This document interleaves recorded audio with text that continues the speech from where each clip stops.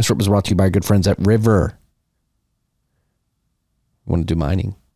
Talking about mining. River makes it very easy to mine in a professional way. You go to river.com/TFTC, set up an account. You go to river.com/mining after that, and you can pick an ASIC. They have many ASICs for sale.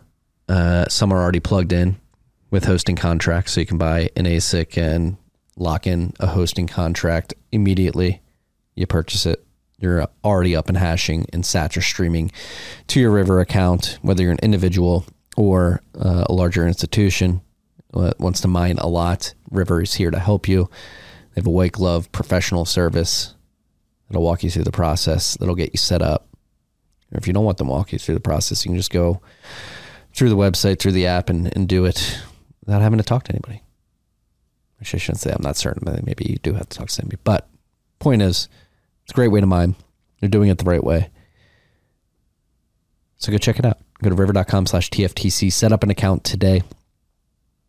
ASICs are cheap. Still cheap. Still in the bear market. It's a good time. About 11 months out from the halving. So get all those sats with 6.25 block subsidy rewards while you can. River.com/TFTC. This trip was also brought to you by our good friends down the hall, Unchained. They're here to help you eliminate single points of failure in your custody model. They're building a Bitcoin financial institution the right way by leveraging Bitcoin's native multi-sig properties. Their vault product is a 2 or 3 multi-sig wallet. It allows you to hold 2 keys and Unchained to hold 1. You eliminate single points of failure in this model. Since you hold 2 keys, you control the Bitcoin in the vault at any given point in time. But if you're ever in a pinch, Unchained is there to be the second in the 2 or 3 multi-sig quorum. Beyond that, they have their trading desk. If you want to buy Bitcoin and send it straight to your vault after you have it set up, Unchained's the best place to do it. You can do it all in one place. It's the best place to buy Bitcoin in bulk. You buy, and it goes straight to cold storage. On top of that, they have their lending desk, their IRA, their inheritance protocol. Again, all revolving around native multi-sig properties that Bitcoin has that reduces single points of failure. It is the future. Go to unchained.com. Tell them the TFTC sent you. Talk to their concierge team. They'll walk you through everything I just described. This trip is also brought to you by our good friends at Crowd Health. Crowd Health is here to help you bring sovereignty back to your healthcare and how you pay for it. Incumbent health insurance is notoriously opaque, expensive, impersonal. Crowd Health is the complete opposite. It's cheaper, it's transparent, and it's very personal. You get a personal health advocate once you get onboarded to Crowd Health. Crowd Health is not health insurance. It's crowd-funded healthcare. So the way it works is you become a member, and then when you have to go to the doctor, you let Crowd Health know, hey, I'm going to go to the doctor. They'll either help you find one or connect to your doctor that you're going to. Once you go to the doctor, you get the bill. You bring it back to Crowd Health. They negotiate the bill lower with the doctor, and then you pay the first $500 of that bill, and the rest gets crowd-funded by the Crowd Health community. Me and my family are on this. We've used this. It works flawlessly. And again, it's cheaper because you have metrics that you have to meet to get into the Crowd Health community. It's a relatively healthier community of individuals. And so overall healthcare costs for the Crowd Health community are lower. So you're paying less than you would with insurance. So if you're on Cobra, any of that stuff, consider Crowd Health. Go to joincrowdhealth.com/TFTC. Sign up today and get a deal on your membership fees for the first 6 months. This show was also brought to you by our good friends at Bitcoin Talent Co. It's a recruiting firm built by Bitcoiners for Bitcoiners. If you're a company in the space looking to hire the best talent in the world, go get set up with Bitcoin Talent Co. They'll understand your needs, what you are looking for, what your company does. Again, it's a recruiting firm by Bitcoiners, so they understand the difference between multi-sig, mining, lightning. They actually understand Bitcoin, so you're not just spraying and praying with a random recruiter to hope that they can actually understand what you need. Bitcoin Talent Co. will understand, already does understand. Likewise, if you are talent stranded in big tech, big banking, big finance, you're a Bitcoiner looking to get into the space, set up a profile on with Bitcoin Talent Co. Go to bitcointalent.co. To do all this, tell them the TFTC sent you and enjoy this rip.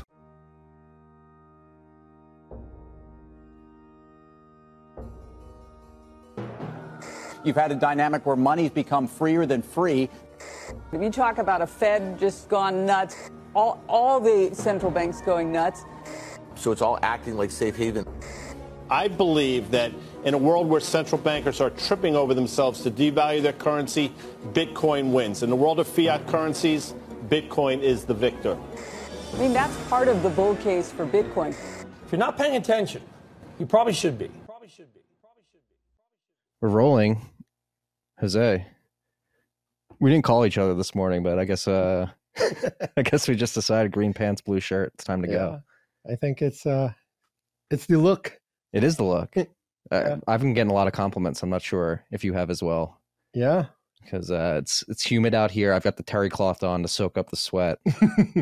That's smart. Yeah. That's smart. Yeah, but this is a great event. Shout out to the Rod, Matt, Harry at Bitcoin Park putting this event together. Yeah, it's been really good. Yeah. Really good. When did you get into town, this morning or yesterday? No, I got in yesterday night. Yeah.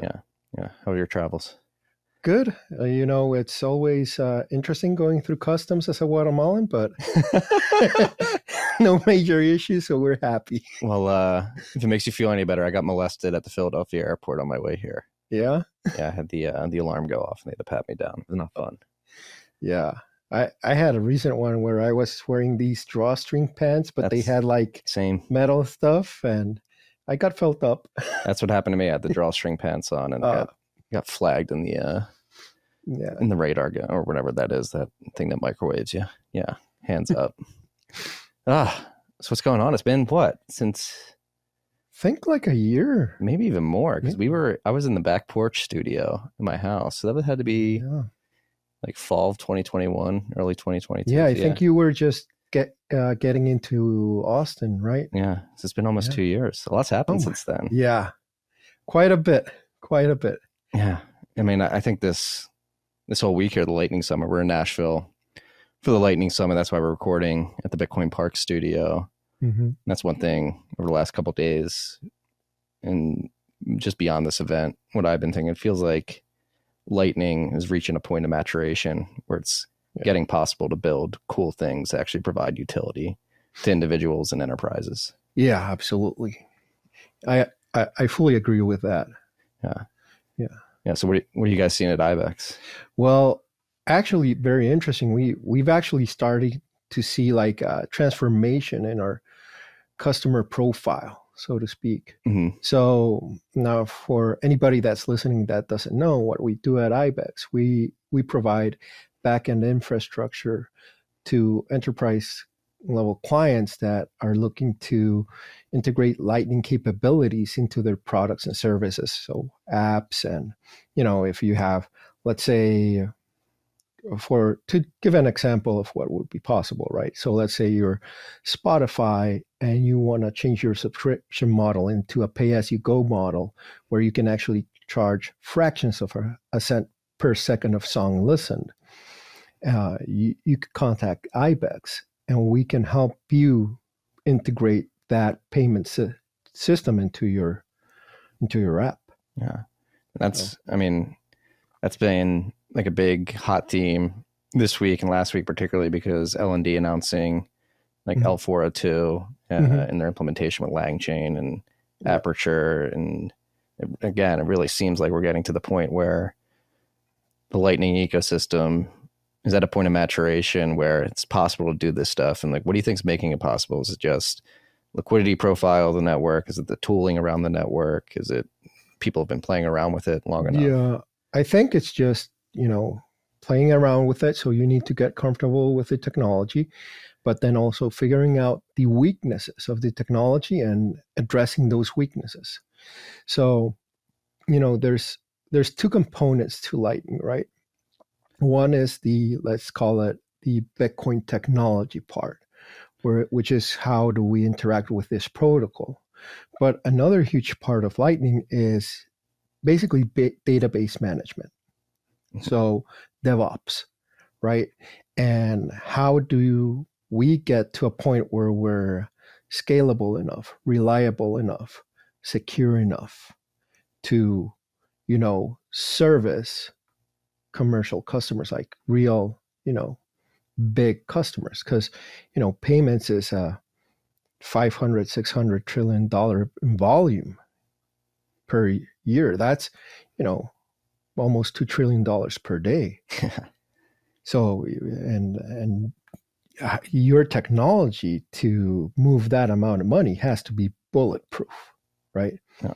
And we got to get our customers, comfortable with this. And so that's kind of our sandbox, right? Because our thesis is that just like you don't necessarily run your own email server or you don't do your own cloud infrastructure, for Lightning at a certain level, you probably don't want to do your own Lightning infrastructure. Because somebody like Ibex, or we can do it better, faster, more securely, and for less. Yeah. And so what are like the product KPIs that you pay attention to make sure that you're delivering that service? Is it mainly revolve around successful payments and failure rates? Is it the amount of money that can be moved? Combination of all? Combination of a little bit of all, but a lot of it is just, like I said, very much kind of like, it looks a lot like a database management thing. So, uptime, transaction success rate, at least on our end. The interesting thing about Lightning, right, is that we don't necessarily get notified when a payment fails on our end, because the one that knows that the payment failed is the guy that's sending out the payment, not the person receiving it. We just understand that the invoice has not been fulfilled. Yes. Right. And if it's because, whoever is sending it doesn't have, the required liquidity, doesn't have, the correct channel management. And this is why I think Lightning really is more geared towards, this type of email cloud service type of structure, is because if you want to have guaranteed and reliable payments, you basically have to, dedicate yourself to making sure that your infrastructure is good enough. And so I do see, probably some people that are really interested in it are interested in managing, their Lightning infrastructure in-house. They're going to do it. But other than that, you're probably better off with somebody like Ibex. Yeah. And what are the trade-offs that enterprises, individuals make by doing this? Because I agree, like, it probably doesn't make sense for everybody to go out, spin up their own node, create their own channel, liquidity. Yeah. What's the experience for like an enterprise coming to you and like? Well, the trade-offs for enterprises. So we have to like differentiate here a little bit from the customer profile, right? So for enterprises, they're not much different than any other requirement they would need in adopting any other payments technology. So we go into the world of, compliance, KYC, all of that stuff. But, these are enterprises that are, they have to do it anyway, right? So we're not too worried about that. Where it gets a little bit trickier is at the individual personal level, right? And that's also why we don't like to onboard individuals onto Lightning. We're more geared towards, businesses, and we really operate kind of like behind the person that, delivers the service. Yeah. Right. And so these customers, they're used to this. There's no big trade-offs. If you have to go down, to it's that there's no privacy. But again, I am for no privacy for corporations. Yeah. They don't need it. Right? They don't need it. No. Exactly. Yeah. And and that's the beauty of Lightning too. Like, yes, there's like, who the corporation is and who you're onboarding, but the rest of the Lightning network really doesn't have to know that they're receiving payments. So like, you can't see that they're doing a bunch of flow and have some. Yeah.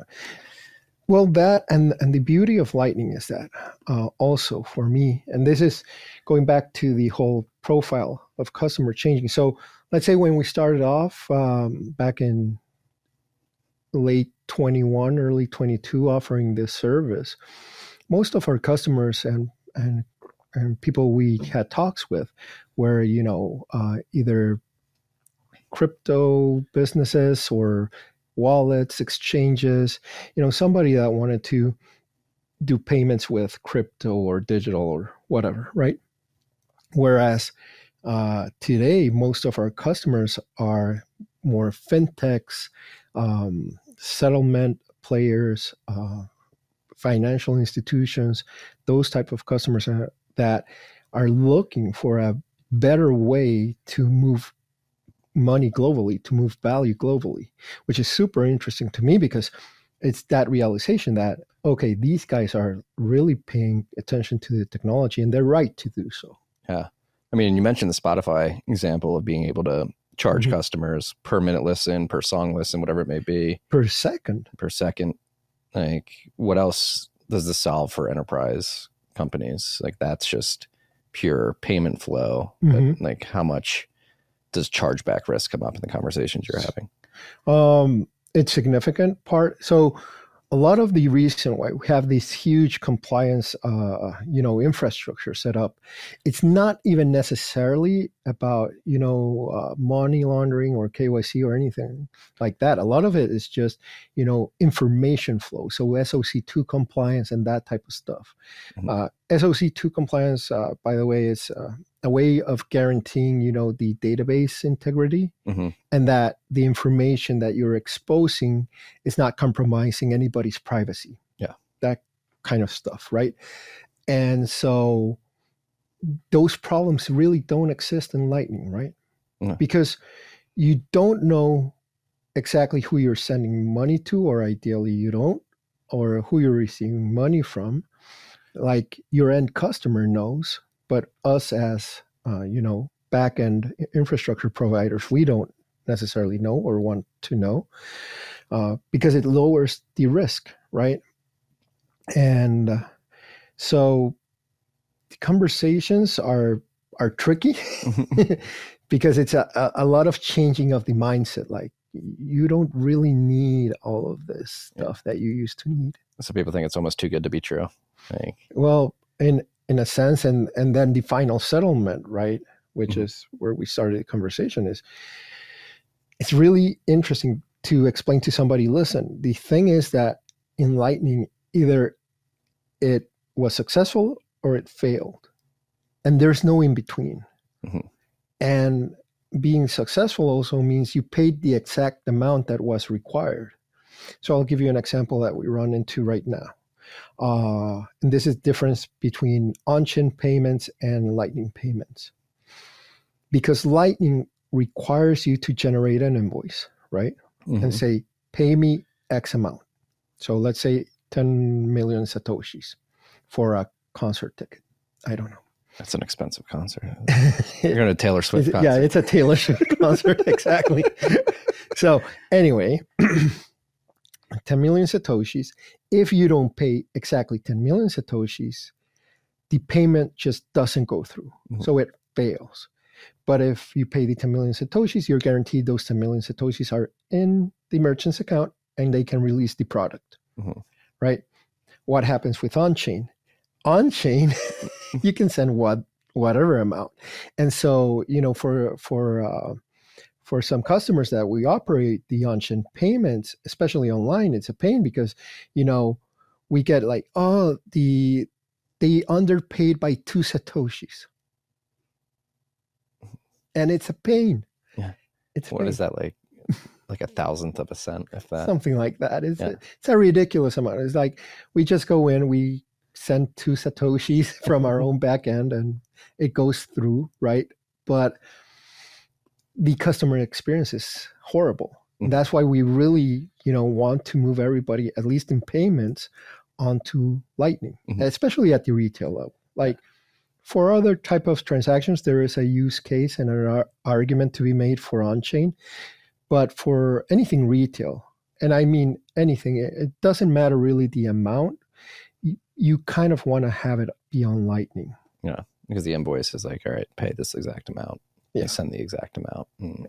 Exactly. And so these conversations with enterprise customers that you're having, they're, I would imagine, predominantly wanting to leverage Bitcoin for the final settlement and the quickness of the transaction, relatively low fees.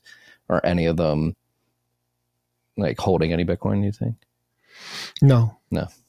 Well, not for anything other than testing purposes. Mm-hmm. So right now, also for anybody that doesn't know exactly how this works, when you go into that enterprise world, the first thing that happens is you get an RFI, right? So that's a request for information. This means that they are starting to kind of like look into the technology. Mm-hmm.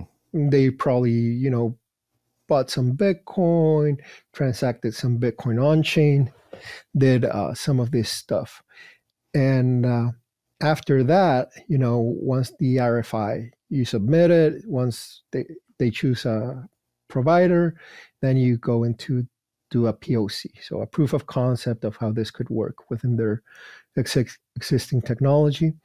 If the POC, gets validated, then you go into, either an RFP or an RFQ, which is request for quote or request for proposal, where you do the final like economic proposal to the customer. And so it's a fairly involved process. Takes probably 12 months, maybe a little bit more, depending on how fast people want to move. Mm-hmm. But it's also, we're talking about multi-million-dollar investments, right? So, that's why they go through this whole thing. And when they're going through the RFP or the RFQ Mm-hmm. process, are they seeing that like interacting with IBEX using Lightning as a solution, saving them on cost? Yeah. Yeah. Well, that actually happens during the POC. You can like tell pretty quickly. Now, the tough part for us has been, kind of when we go into the RFI, because everything right now pretty much is at RFI or POC stage. Mm-hmm. Very few deals have escalated past that, right? Because technology is just so new, right? Yeah. But what happens with Lightning is it really changes the paradigm of payments, especially global payments technology. At its core, Lightning, how we think of it, is it's a hyper-efficient settlement network. Mm-hmm. Check a hyper-efficient global settlement network, right? Which is very unique, and it changes payments completely because it turns it on its head. What do I mean by that? So traditionally, and right now, what is most efficient in traditional payment rails is to batch transactions. Mm-hmm. So what you want to do, let's say we're sending remittances. I want to collect as many remittances as possible, put them into a huge lump, right? And send that. Mm-hmm. So, $100 million or $10 million at a time, right? But Lightning, it's really more efficient to send smaller transactions. Mm-hmm. So what you want to do is real-time processing of, payments and global transactions. And it really has to change the way you look at how your business is structured if you're one of these traditional payment or settlement networks, right? Because it doesn't operate anything like what you're used to. But I think it brings great advantages. And as we move forward, I think we're going to start seeing a lot of these players kind of come to terms with this and understand it. And for me, it's kind of like the switch from batch, instruction processing that we had with computers in the early 80s, late 70s, right? Where it was mainframes and you would like group as much information and then push it in one batch transaction in the computer into, with the microprocessor, it became better to do real time, transaction processing.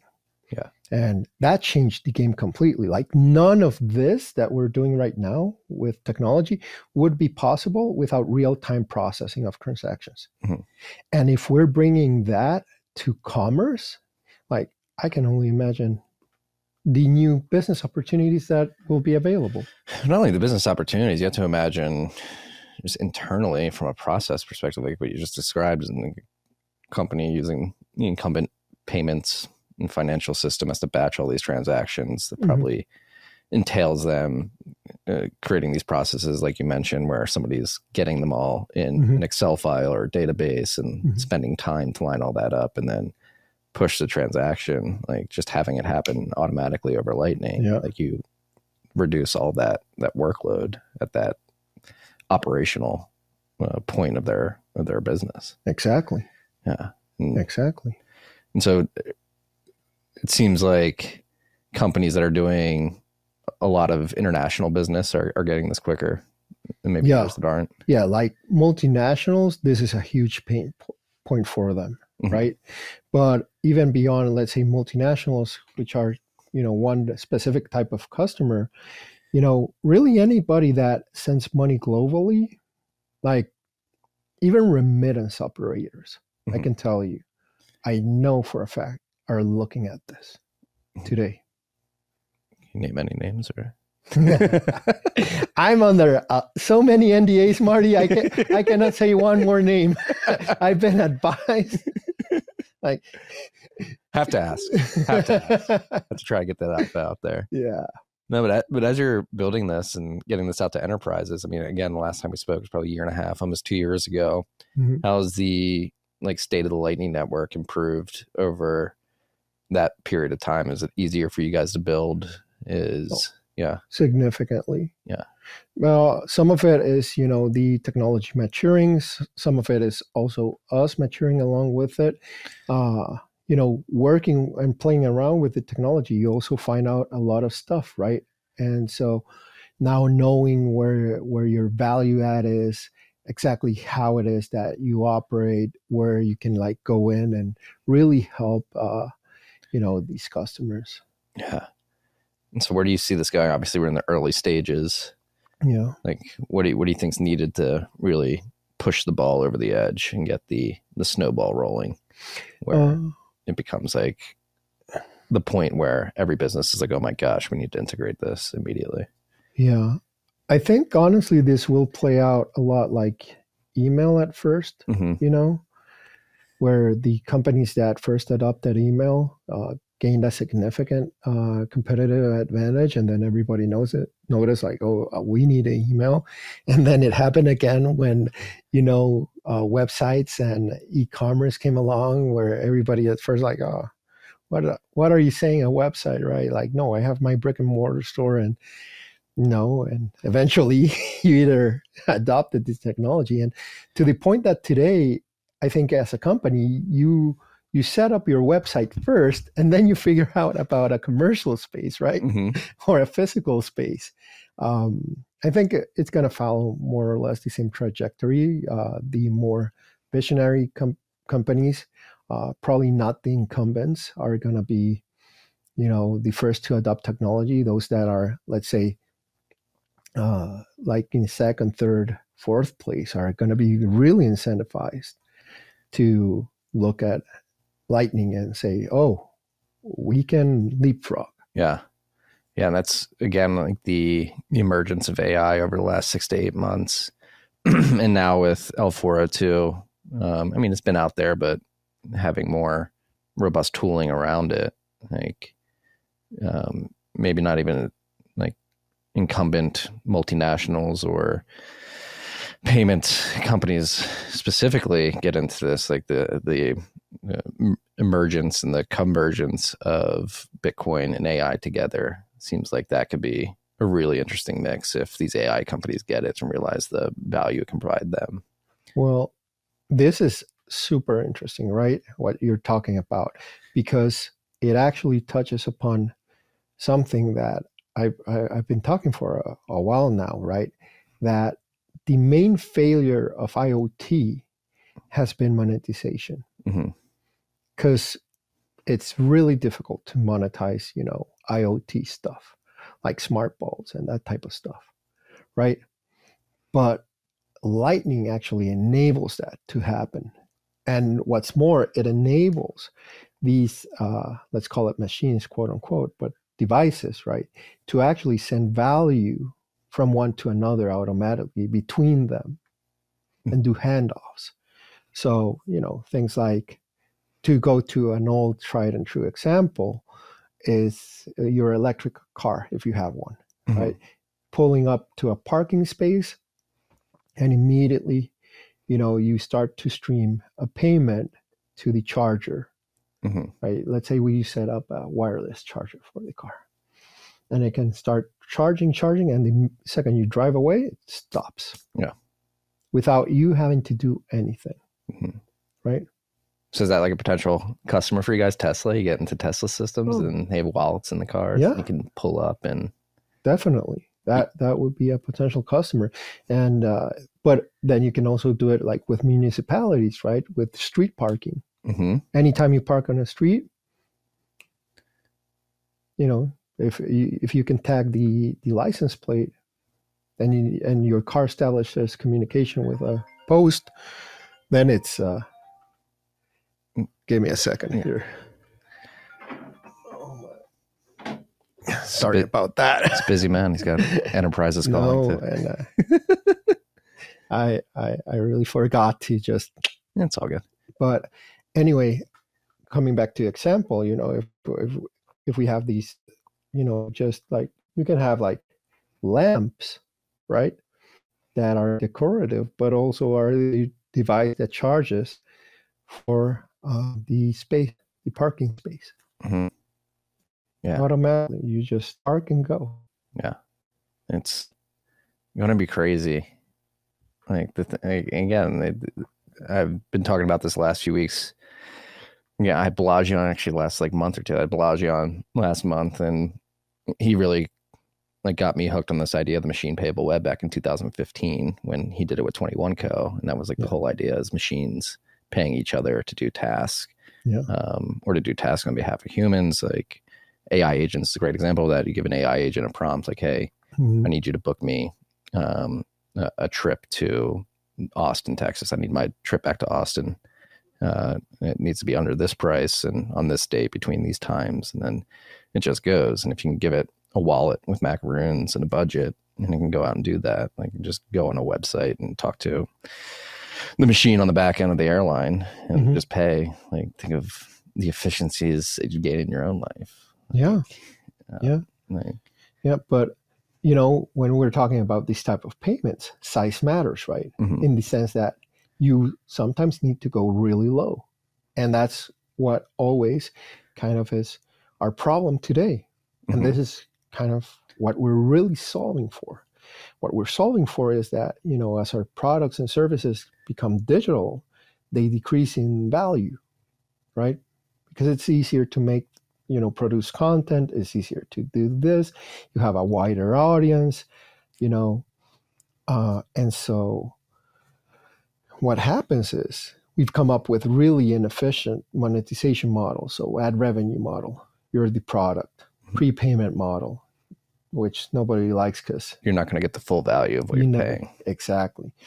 And then the subscription model, which, while great for incumbents like Netflix, sucks for any newcomer because, the wall they have to scale is humongous. Like you get subscription fatigue, right? And so, going low on payments, facilitating, nano transactions. So anything below 1 cent can't be done with traditional payment rails, but we can do it on Lightning. And what's even more incredible is that we have final settlement for sub 1 cent transactions. Yeah. Which is mind blowing. No. It's if you're in payments, you really like. Well, that's the thing. Why do you think it hasn't caught on as quick? Because it's obvious to us as Bitcoiners, and obviously somebody who's building a whole company that can cater to these enterprises. Yeah. Well, a lot of it is education and misinformation, right? So there were a lot of narratives built around this technology that are holding true to this day, right? That, too slow, there's no use case, there's no need, all of this. But the truth of the matter is that there is great need. And technology evolves. It's not static. That is a huge difference. Yeah. So I think as people start to realize that these narratives are not holding true, I think it's when we start to see this. And we're already kind of starting to see it, but there's a significant lag between, when, let's say, big corporations start looking at something and when it actually makes it to market. Yeah. And so what do you think we can do better on the education and marketing side of Lightning, particularly? Because I had a call earlier this week with somebody just reaching out on behalf of 1031, like, hey, here's what we're doing. Like, interested in Lightning. And he was like, Lightning doesn't work. Like, put a wallet in their hands. Like, honestly, what works most for me is I don't even go and tell them anything. I demo the product. They see it working, and then they get interested. And then we can start to have a conversation of, this is, what's happening on the back end. Yeah. Like, how is that even possible? No, I don't trust you. And then you show them how, it really happened. It really got executed. And then, their eyes go like saucers. Yeah. And it's really cool to see that, by the way. No, and for everybody who, there seems like to be a lot of impatience in the broader market who are looking at crypto broadly and seeing Bitcoin as a slow, dumb thing and Lightning as something they perceive doesn't work.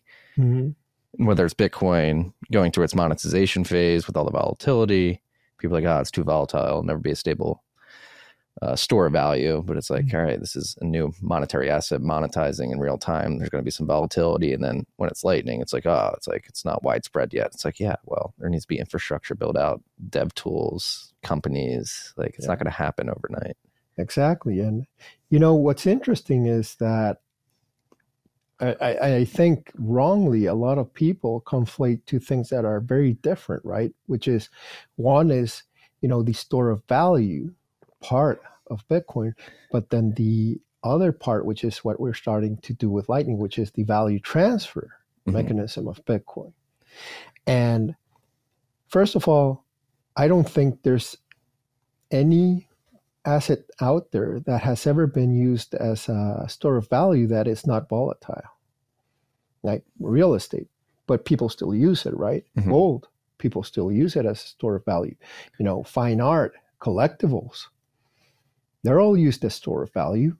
Like, we don't go out and pay with a Ferrari, but it is a store of value, right?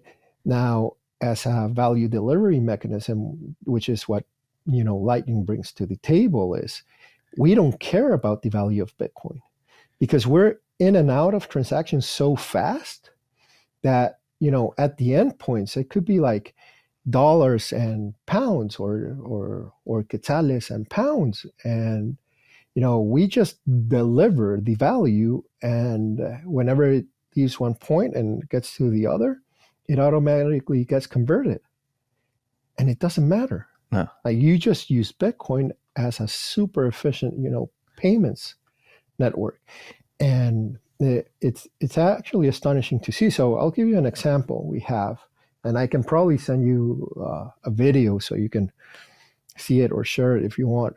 But one of our clients, Osmo, he works in quetzales, so, which is the Guatemalan national currency. And so whenever a payment gets into his wallet, it automatically gets converted or can get converted into quetzales.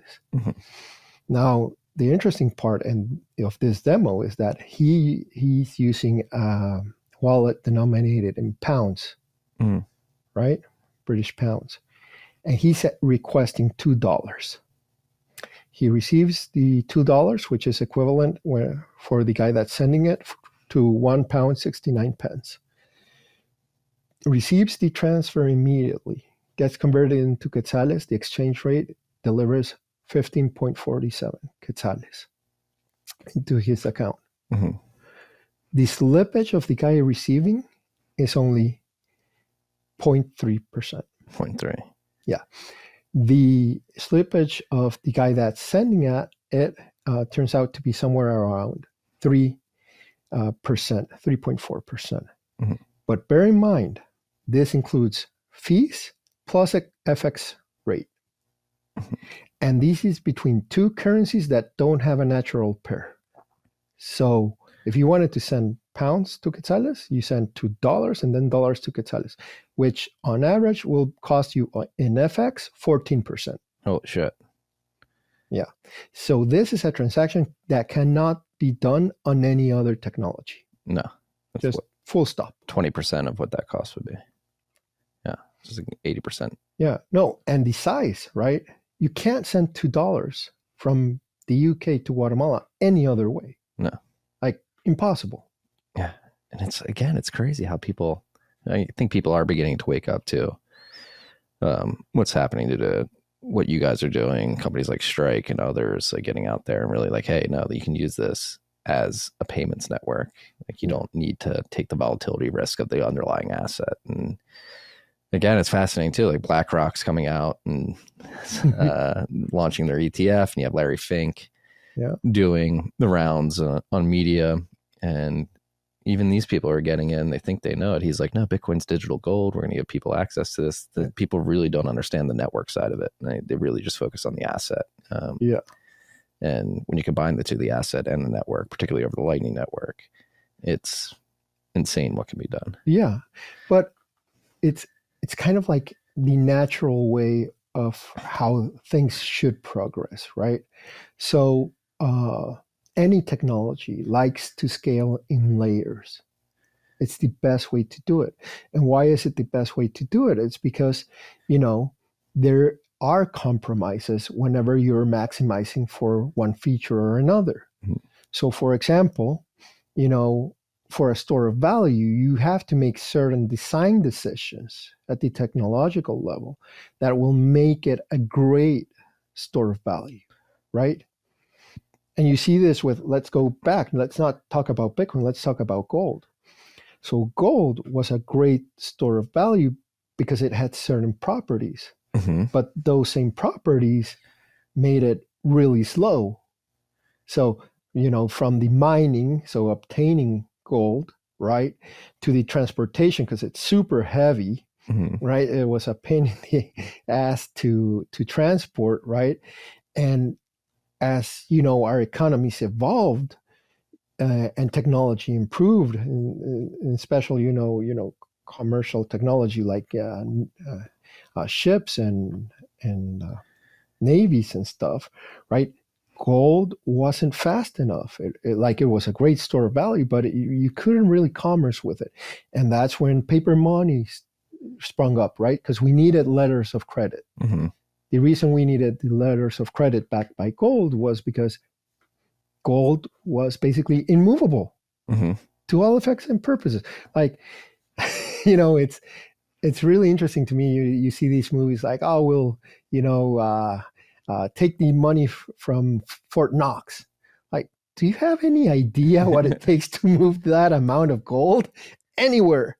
It's ridiculous. Yeah. Right? So paper was way more convenient. And, technology demands. And so gold scaled in layers. The problem with gold was that we got to a layer where it allowed for shenanigans. Mm-hmm. So it allowed for me to, say I got 10 pounds of gold when I have 10 ounces. Yeah.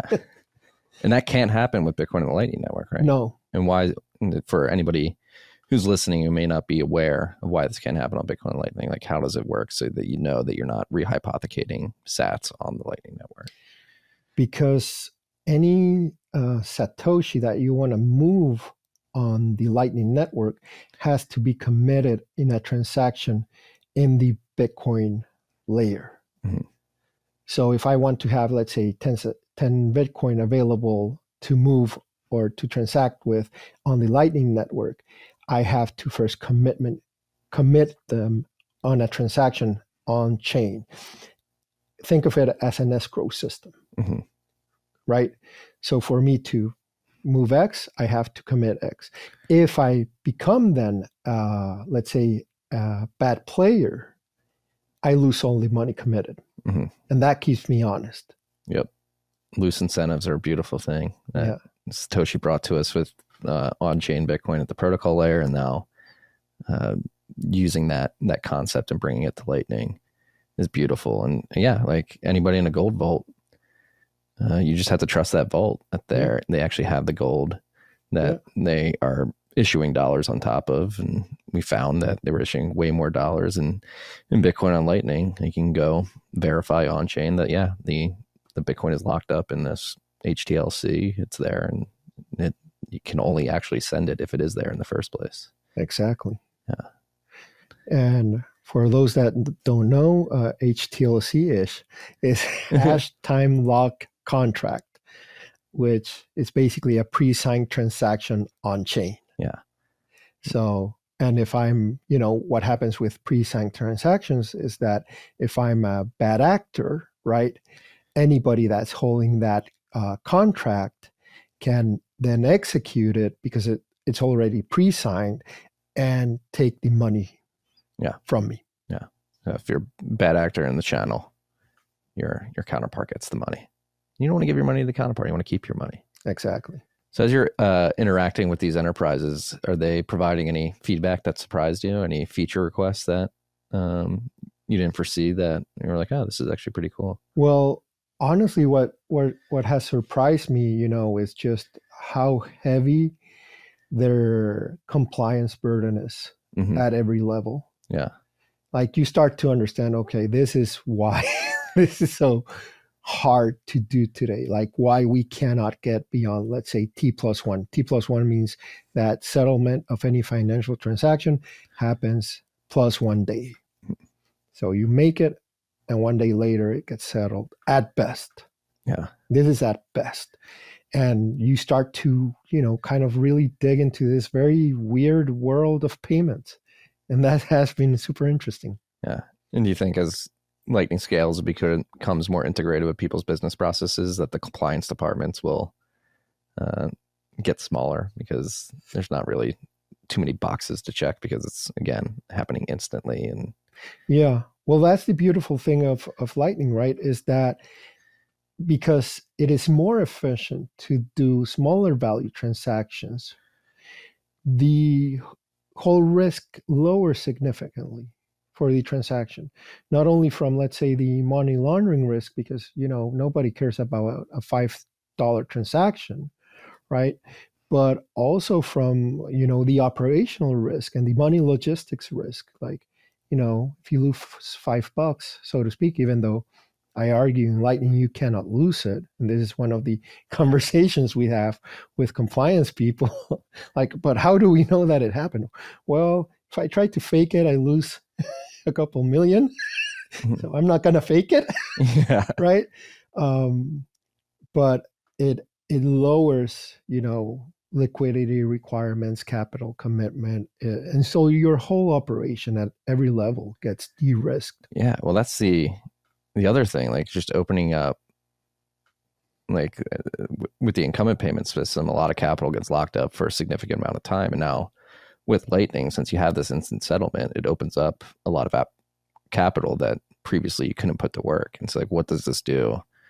I don't know if it's a rhetorical question, but like, what does this do for businesses being able to reinvest in themselves and go do R&D in a certain area or go hire more people because they don't have to lock up this capital in this weird Concanani payments system?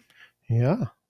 No, it's like the efficiencies you gain are going to be significant. So imagine this.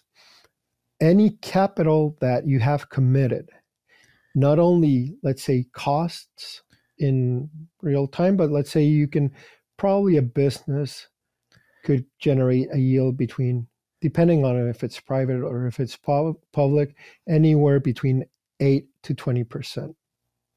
So that's right now your loss. How that gets, really brought down to, let's say, to earth, we don't know yet, whether they, are more efficient in hiring, expand their operations, or what have you, right? But the fact of the matter is there's 8 to 20% on the table that right now is just wasted. It's the cost of doing business, right? Yeah. And it's from a capital efficiency standpoint, it's going to be insane what gets unlocked for companies and individuals globally, and especially in times right now. Like, I know we talked about this the first time you were on, like why we're in Bitcoin and why we're like passionate about this, but it does seem sitting here today, July 2023, with everything going on in the world, like there is an urgency to move and get these tools into people's hands. Absolutely. Absolutely. And I think, the sooner we can get into these more of, let's call it digital distributed, systems, the better off we'll be. And getting into, digital distributed money can only, help, let's say, make us more peaceful. Yeah. Because a lot of the violence that's going on in the world today comes down to, people taking advantage of well, it's the money. The possibility that you can actually steal money from others by force. Yeah, by force, or printing it, debasing it, and giving it out to your friends first. Think of this, that printing money also can get it. The only way it can get executed is by force. Yeah. Compelling people to use your money allows you to print money. Mm-hmm. If not, the moment you start printing, people stop using. Yeah. Yeah. He's literally pointing a gun at you, say, this is the legal tender. You got to use this. And no, I went to dinner last night. We were talking about this. It is insane. Because Matt and I are obviously public Bitcoiners with Rabbit Hole Recap, with this show, with Citadel Dispatch, with everything we're doing. And we do get that fear every once in a while, like, oh, we're putting ourselves out there. Bitcoin's a pretty big affront to the government's control of money globally. And we just had this conversation last night at dinner. Like, it is insane that we have to worry about this. Like, we have to worry about that we're evangelizing a system that just allows people to send money to each other. Yeah. But listen, me, that's probably on the other side, right? Because just by the nature of our business, we engage a lot with regulators, both on the private as well as on the public sector. I would venture to say 95, if not more, % of the people are just, guys doing their job, and they're not evil people. Yeah. They're and they have some real concerns that we try to address. Like, okay, this is what you're worried about. So, criminal, whatever. Well, let's figure this out. Let's see how we can get around this issue. But also, what this gives us is an opportunity to really educate, right? And engage in these more philosophical conversations of listen, I understand what you're trying to do, but let's not throw, let's not solve for one people and then basically condemn half of humanity to poverty. Yeah. Right? Let's find another way to solve for this. Yeah, let's weigh this trade-off. Does it make sense to be overburdensome from a regulatory perspective? Like, what is the positive EV on that compared to just opening it up and bringing people into this economy? And then you also get into situations where, even regulators are like, it's touchy because, we like to say, listen, money's going to be digital pretty soon, but sooner than a lot of people expect. Like right now, to me, money is already digital because it's, 97% digital. Only 3% of money is printed cash, actually, out there. This is globally, right? Well, what happens when we get rid of that 3%, which is not hard to do, by the way? No. Okay, are we going to KYC 5-year-olds? Kid that just wants to go to the corner store, buy some candy. Right? Yeah, like you want to give your kid, you're a parent, you want to teach your kids about money, you give them an allowance, you give them whatever, right? They're 5, 6, 7, 8-year-olds. Are we KYCing them? Because that's the question. Right. Or are we just excluding them and say, if you're a kid, you cannot touch money? Yeah. Like in the CBDC world, that's everybody's talking about the rollout of this wallets. That's actually something I've never thought about. Like, are the kids going to get wallets? And if so, yeah, well, how are you going to give money to your kids? Yeah. How do we solve that? Yeah. That's the beauty of Bitcoin and Lightning. It's like, all right, just download this app and top them up.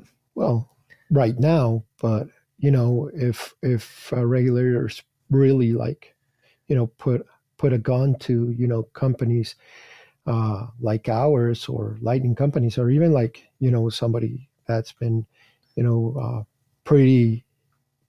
I don't want to name names because I don't want to put anybody in hot water, but let's say any of the wallets that are out there that right now don't ask you for any documentation, very easily their local government could go and say, listen, from now on, if you want to continue to have your wallet out there, you're going to have to ask for a KYC. Do you think that's going to happen? It might. I really hope it doesn't. I hope it doesn't as well. Yeah. And, there's going to be huge workarounds and everything. But if we're talking about, having Bitcoin go mainstream and having this technology go mainstream, well, the mainstream is going to be okay with it, right? They already are, because it's what they're used to. But now we're evolving, populations that really do become an issue, right? So let's take this, for example. The reason, let's say 50 to 70% of the world's population is either, unbanked or underbanked. It's not because, banks don't want to service them, or it's not because, we don't have the technology to service people. It's that right now it's not cost effective. Mm-hmm. And the more we push, KYC, AML policies down the throats of financial institutions, the harder it is to bank these people. So, you can't, and this is why I say, we like to sit down with regulators and say, listen, yeah, I understand this is what you want to work against, but know that the more you screw down this, the more people that you're leaving at the margins of the economy. Yeah. Because there's no way to service customers. If it costs me, $5 to onboard you and your LTV is maybe 15, I'm not going to do it. Yeah. I'm going to comply with the regulators and say, listen, all of you customers, I'm not. Good luck. Yeah. Sorry. Can't serve you here. Can't serve. No, that's why, that's why we focus here and on RHR and Citadel Dispatch, really driving home KYC is the illicit activity, because at the end of the day, it's not really effective. Criminals are going to criminal, and we need to get out of this morass of the last few decades that we've been in, or since, the Secrecy Act in the 70s, where KYC, AML started getting forced on companies, and the cost it adds to companies, the burden it adds to individuals to give up their information, and then that information getting leaked and their identities getting stolen, their credit cards being spent by criminals. There's got to be a better way. I think the authorities that are pushing these compliance regulations via KYC and AML need to look in the mirror and say, hey, this actually isn't working. Because I think the stat that was floating around a year or two ago was I think KYC AML policies have stopped something like 0.1% of global money laundering flows. It's completely ineffective. Yeah. If that. Yeah. It's, their track record is not good. They think that by implementing more controls, it's going to get better. I don't think that it is. That's just my personal opinion. And I think, honestly, this is how it, it comes back to me, right? Sometimes there's no good solution. Sometimes you're just confronted with two bad choices. And at that point, you have to make a choice of which is the lesser, of the evils, right? And I think right now, we know KYC AML is failing, and it's not going to get better.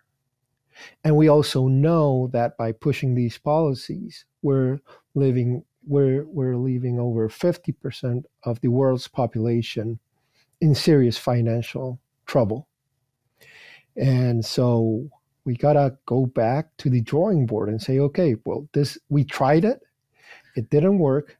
let's at least get 50% of the world's population on board. Like, come on, it's only going to raise the standard of living for everybody, right? It's going to make the world a better place, right? We want to, start to worry about pollution and carbon emissions and all of this stuff. I'm all for it. Let's have those conversations, but first let's lift the people, out of poverty. And we don't have to lift them. People will lift themselves. We just have to let them lift themselves. Like let the guy help himself, right? Don't, and because that's kind of like the countries I come from, we really see that, like it's close to the surface.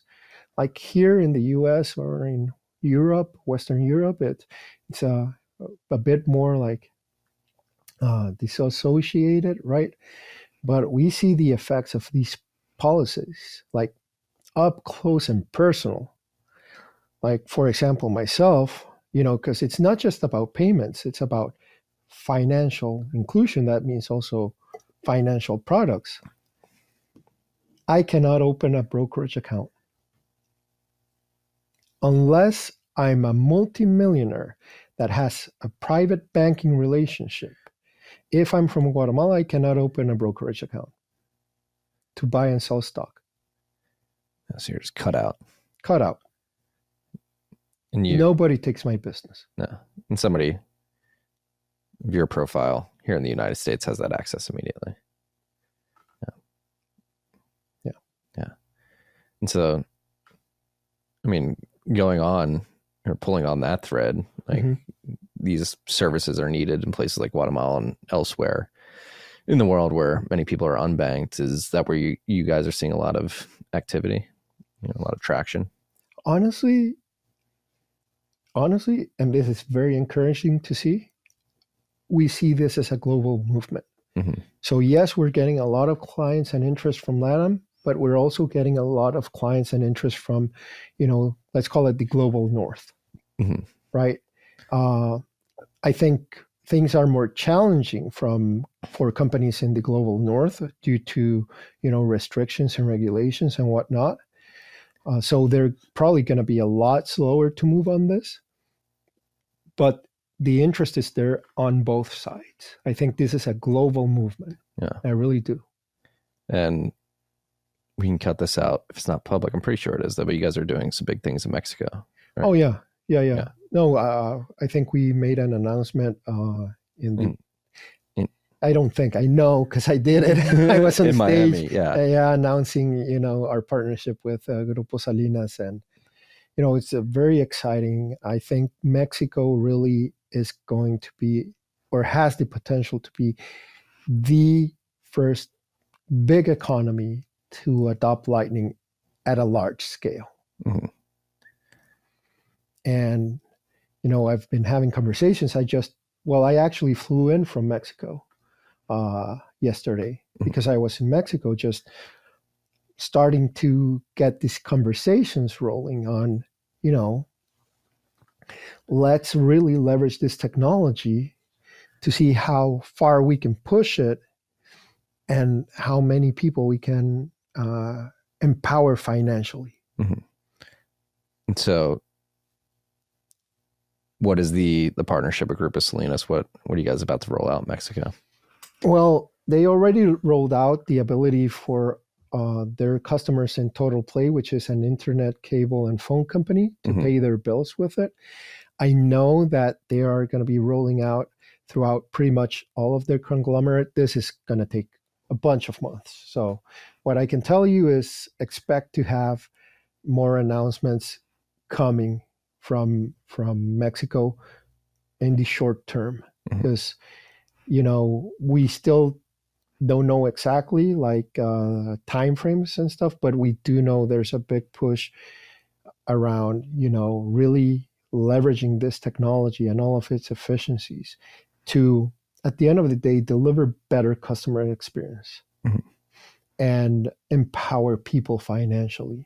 Because there's a lot of very interesting things we can do on Lightning beyond just payments. What are you getting at there? Well, not not. There's this I can say because there's already some people working on this. I'm talking about, leveraging Lightning as a settlement network. Well, beyond payments, what else needs settlement? Well, every financial transaction needs settlement. So we're talking about digital assets and the like. Okay. So would you leverage something like Taro for that, or? Right now, the two main projects are Taro, which I believe we should stop using. Why is that? I think they had a cease and desist.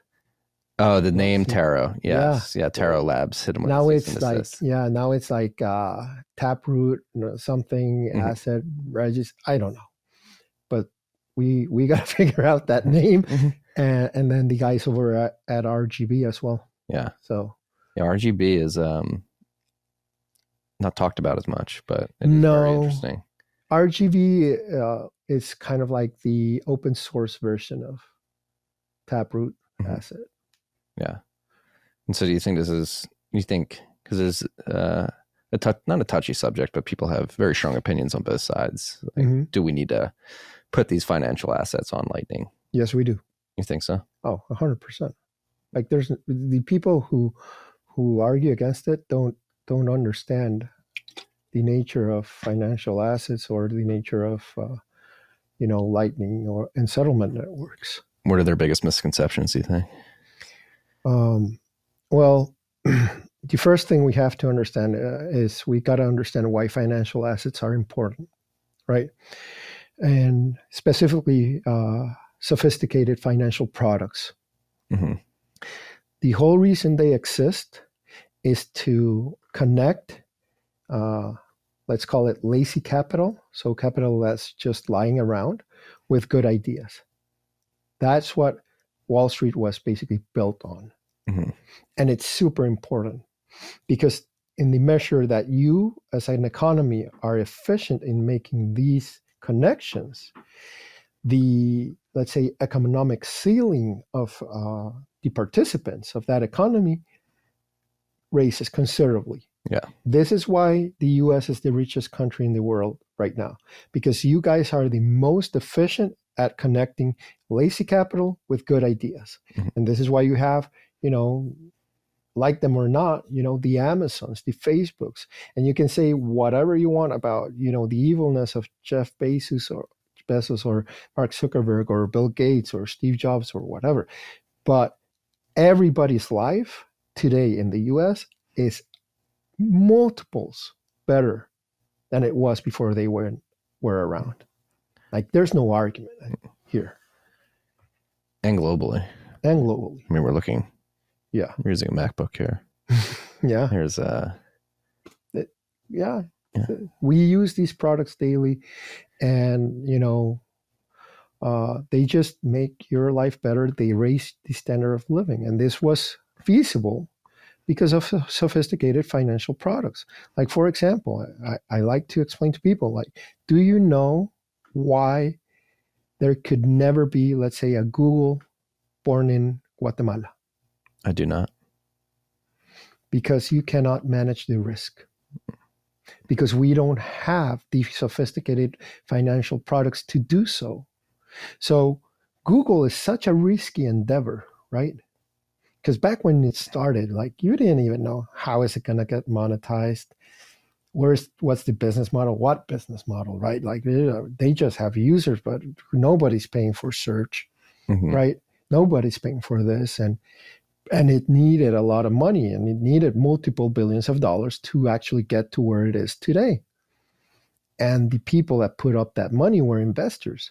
But when you're investing multiple billions of dollars, even billionaires cannot handle that risk. So how do you handle it? The only way you can is by distributing that risk over enough people, enough investors, that it's actually manageable for each one. Right? And the only way to do that, have such a wide investor base, is by having sophisticated financial products. It's impossible otherwise. To give you another example, right now we took in money from VCs. Where are these VCs? They're US, Canada, Europe. Mhm. Why didn't we raise money in Guatemala? Because we couldn't. Our company today is too risky for Guatemala. So now we're a US company, right? Mhm. Yeah. It's like, so like the financialization on Taro could add like sophisticated products that people can tap into to grow their businesses locally. But then on top of that, like you have essentially a stable banking layer via Bitcoin. And Yeah. And then the other thing, and this is why I say like why it is necessary and why it's actually convenient, is what happens when it's this everything is running on the same settlement layer. What happens is everything gets super efficient. Mhm. So you can have very, very interesting, new types of securities. Like for example, let's say, or new financial products. Like for example, let's say your podcast wants to take in investors, but instead of doing whole P&L and stuff, right? You say we'll take in money, but what we'll do is we'll give everybody a percentage of the revenue that comes in. Yeah. And because all of your revenue is going to be collected in Lightning in Bitcoin over Lightning, right? It can now automatically get split off and delivered to anybody that, holds one of your, financial products. Yeah. In real time. And so anybody that, buys this or invests in you guys would be able to see revenue streaming in real time immediately into their own wallets. Yeah.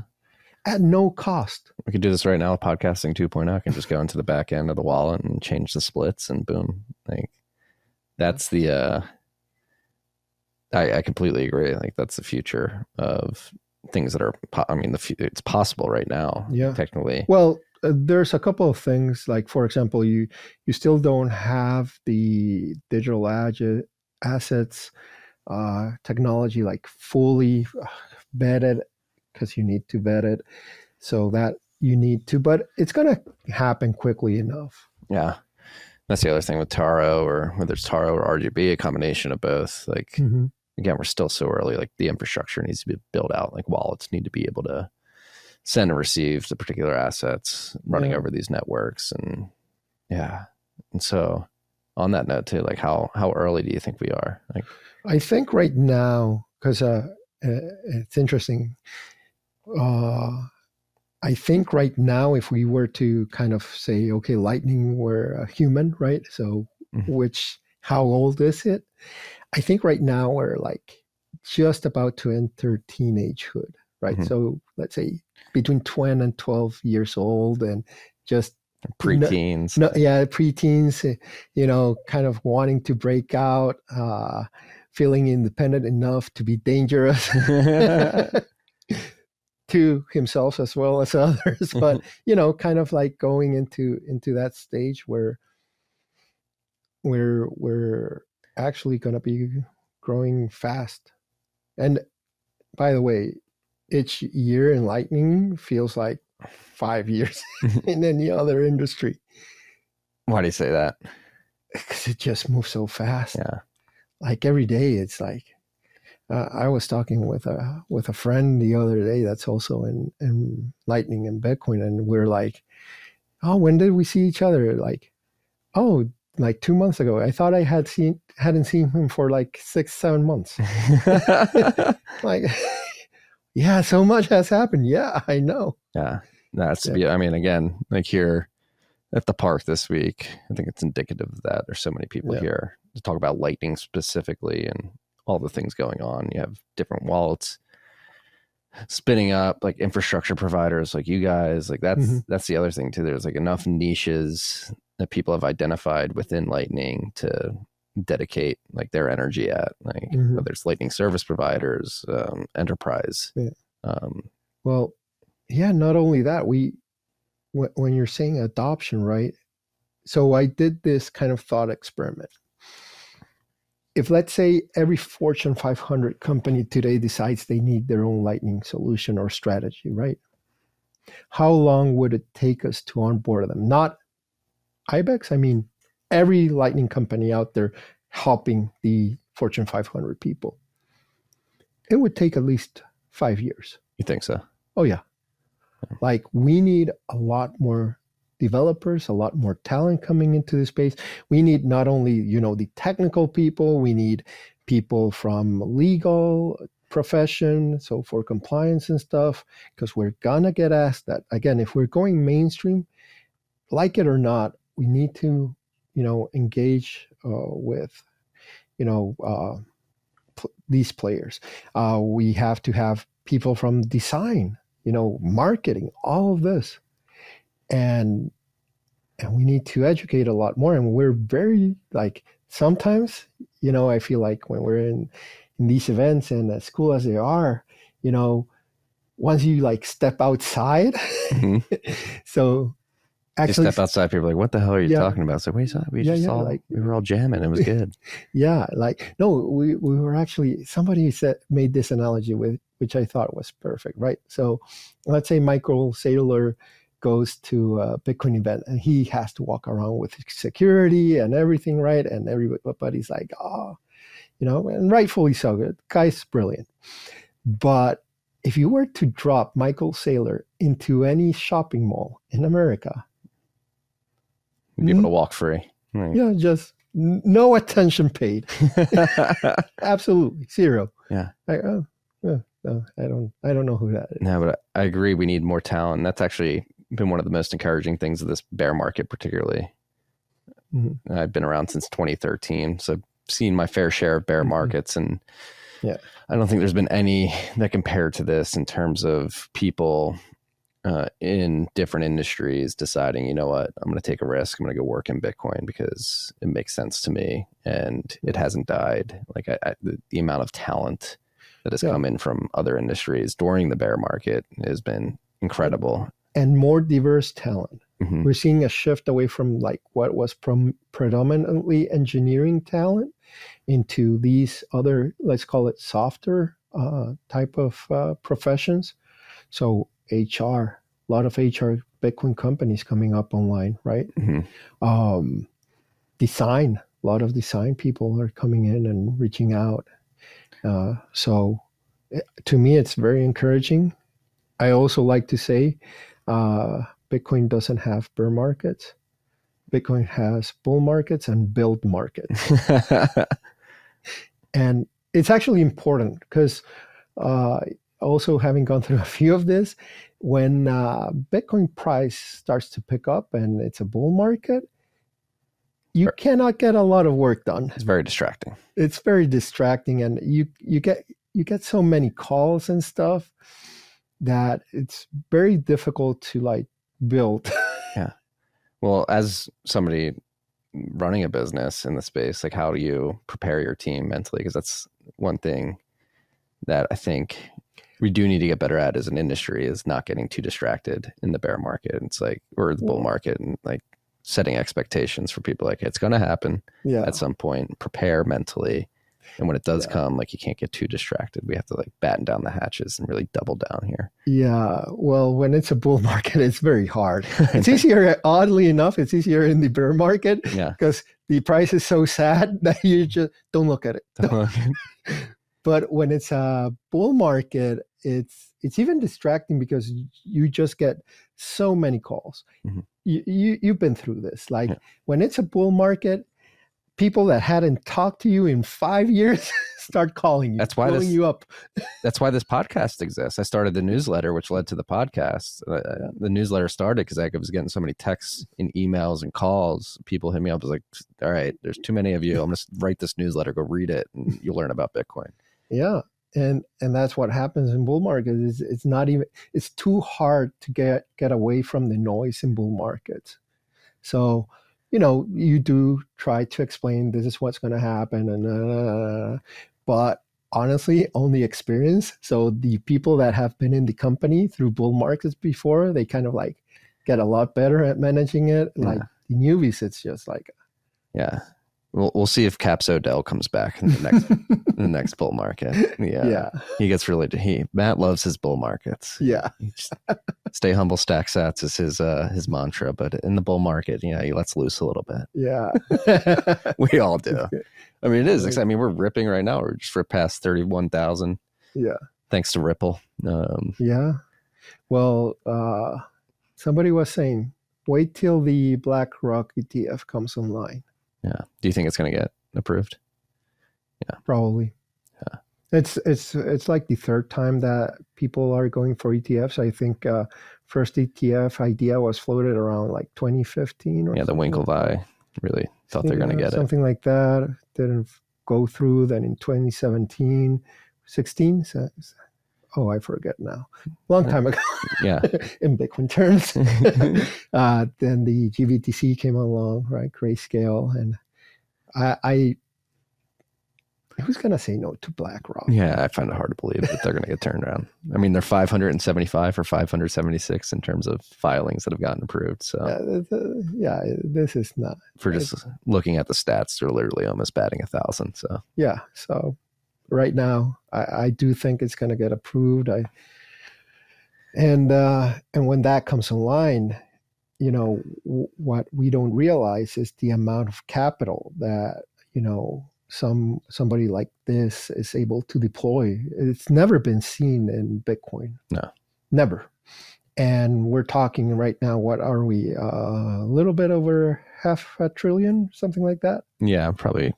And approaching 600 billion. Yeah. And the other thing is we have to understand how market works, that price is not the price of every Bitcoin that's out there, right? It's just what's being traded. Float, yeah. It's the float on the exchanges, right? Which is a small percentage of the amount of Bitcoin that is out there. So it doesn't take a lot of money to move this price. And by a lot, we're talking multiple millions of dollars, people. So let's put it in context, right? Yeah. It's not that it's, but not a lot of money in the financial industry means $100 million. You suddenly dump $100 million into Bitcoin. That floor starts to raise quick. And you start doing that once a day, once a week. BlackRock won't be the only one. BlackRock comes in, gets approved, sends a signal to the market, like high net worth individuals, family offices, pensions, the like. Just start, all right, I guess we're going to get exposure. Yeah. Well, and you have these smaller players like us. We actually have a digital wealth management division where we educate, high net worth and ultra high net worth individuals in Central America and Latin America. And, we're doing roadshows. There's very interesting financial products that are coming online with regards to Bitcoin. And this last roadshow, which still is ongoing, but has been started last week, the feedback we've gotten has been super positive. What in what way are people like, oh, I get it now, like I'm ready? Exactly. Yeah. Like, oh, thank you for explaining Bitcoin in a way I could understand it and make sense financially. Mm-hmm. Because that's the thing, right? Whenever you're investing, you don't invest in what you don't understand. Mm-hmm. And previously, and I've been, guilty of this. So as Bitcoiners, we've been too technical in our explanation. But, like a friend likes to say, I use the internet. I don't know how TCP/IP works. Yeah. Like, why are you explaining this? Yeah. And so we go in and we explain the use case and the technology and why it's important, and the good, the bad, and the ugly. And they really respond to this. They really respond. And there for sure are dumb people with money, but by and large, the people that are self-made, self-starters, and these are not dumb individuals. Yeah. They got there for a reason. Yeah, they got there for a reason. And if you go with, the thing is that Bitcoin is not on their radar day to day, right? Mm-hmm. But if you manage to sit down with them and, you have an hour-long presentation, you explain it to them in terms that are familiar to them. So you don't go in and I don't throw words like HTLCs and stuff around. I shy away from any of the. What do you know about SHA-256 hash? Yeah, any of the jargon. I just explain. Once they get the concept and they want to dig deeper into the nitty gritty of the technology, then you explain it. But by and large, they're not that interested in how it works, but they want to know why and the value prop, and that becomes really easy to explain. Yeah, and that's one thing I wonder, because again, we'll be 15 years into the white paper this October. Mm-hmm. So a decade and a half. It's a lot of time in the digital age. Like, is this, and probably just going to jinx myself, but it feels like, especially with like the BlackRocks of the world entering, Mm-hmm. like, is this the cycle where we don't look behind? And it's an idea that is undeniable and something that people can't ignore anymore. Yeah. Well, I was just thinking about that. I don't know who has this quote. Maybe you remember who said it, but nothing is as powerful as an idea whose time has come. Mm-hmm. Yeah, I do feel that. Yeah. Absolutely, 100%. Yeah. And, it's, that being said, it's not like, the time comes and suddenly we're, at $1 million for each Bitcoin or something like that. It's not that, but it's when it becomes entrenched sufficiently that it's just never going to go away. Yeah. And I do think we're dangerously close to that. Like Bitcoin going to zero, probably after, the BlackRocks of the world and, financial institutions come in. Seriously, no, it doesn't happen. And yeah, I agree with you on that. The price still will have its ups and downs, but by and large, it'll get adopted. Another friend I was talking to was actually making this analogy. Back in the 80s, encryption was actually what was it? State weapon or secret? I think DARPA or the NSA. Yeah, but it was like property of the weapons grade technology. Weapons grade technology, exactly. Mm-hmm. So encryption was weapons grade technology until PGP, pretty good privacy, came along, right? And there was this huge lawsuit, and the thing that PGP did to kind of, the trump card was they published the code in a book. Mm-hmm. And put it on T-shirts too, right? Yeah. And at that point, it became a freedom of speech, subject. But even after that, and after the Department of Defense lost the lawsuit because they did lose.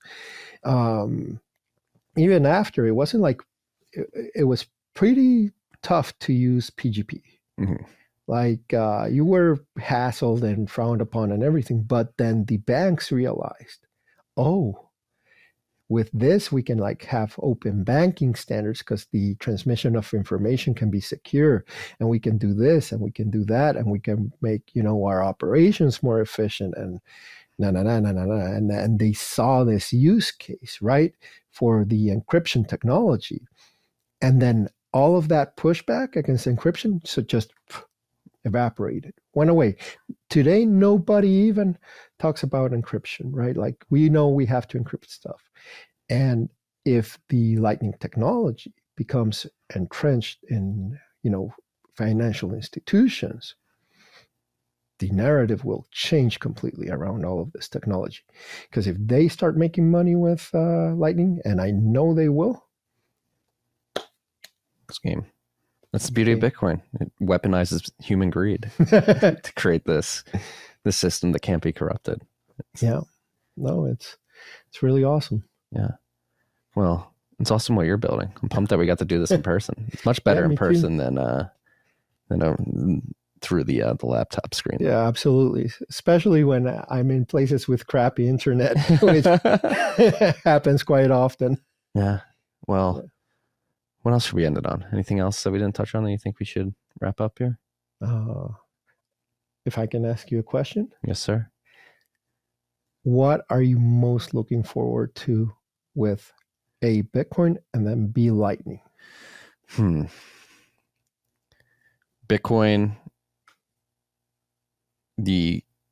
something I've been obsessed with for the last 5 years in the mining industry. That's another thing. Like you talk about financial industries getting in, the financial industry getting in, and institutions getting drawn by the asset of Bitcoin as a hard asset. That could be a store of value, certainly good, but I think equally as important is the energy sector getting mining as an additive feature to their operational stack. And that's the most exciting thing to me in Bitcoin right now is the convergence of the energy sector with Bitcoin mining, working in a symbiotic relationship to make Bitcoin more secure and make our energy infrastructure more secure, efficient, reliable, and robust. And then Lightning, I think this AI stuff is going to be big. I think the timing of where Lightning is at its maturation process and the nascency of the AI industry creates an environment where I would imagine the AI industry is more willing to experiment with new things that are additive. It's sort of like a tabula rasa that people can build new processes and design features into. And I think the convergence of AI and the Lightning Network is just a no-brainer, especially considering that they're extremely capital-intensive businesses for all the GPUs they need to set up. And so like chargeback risk for them is pretty massive. And so it would make sense out of the gate for them to align with a payments network like Lightning to prevent that risk, because they probably have very thin margins with which they can play with. Yeah, and you know, I agree with you 100% on that, because you can't adopt a payments technology that has chargebacks if you're going to be, you know, doing transactions less than 5 cents.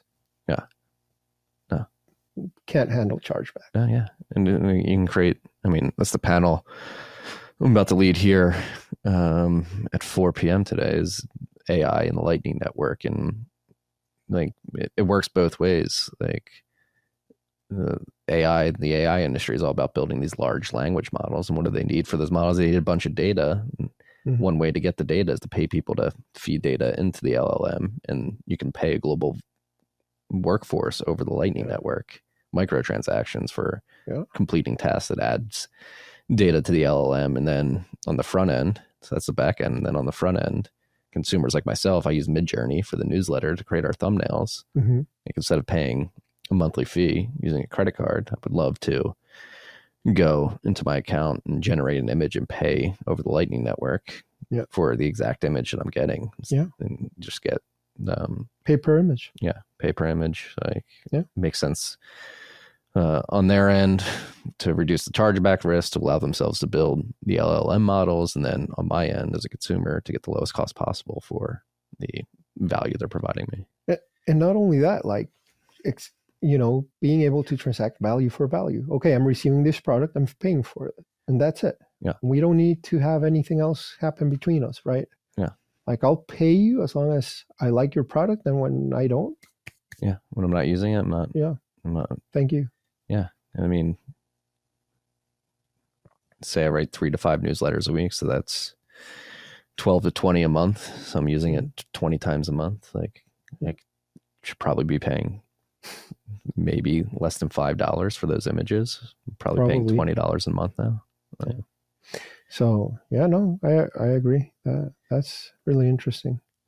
And I especially like the part about Bitcoin with miners and the energy sector. I think I've always thought this. I think that Bitcoin enables a nuclear energy future. Agreed. And I think people, you know, I'm scared about what's going to happen with the Oppenheimer movie now, to be honest. But people need to really understand that nuclear energy is the best source of energy we have by far. Like it's not even close. Like in terms of cleanliness, in terms of efficiency, density, all of it is just like miles better than anything else out there. But it does come at a significant, there is a significant issue, which is a nuclear reactor cannot be stopped. Yeah. So you need somebody that's a captive client of the nuclear plant that is going to consume anything that the nuclear power plant produces. Mm-hmm. And those are Bitcoin miners, because they will stabilize your demand. Yeah. It's a beautiful thing. And I think we're going to win that narrative. I think it's becoming abundantly clear that we should. Yeah. Like if, we need to get more engineers in politics. That's my philosophy. We just need to let the politicians let the engineers do their job and stop getting in the way. Well, that would be helpful as well. Yeah. Jose, it's been a pleasure, sir. It's great to see you in person. Yeah, no, same, likewise. Yeah, I'm pumped for what you guys are doing at IBEX.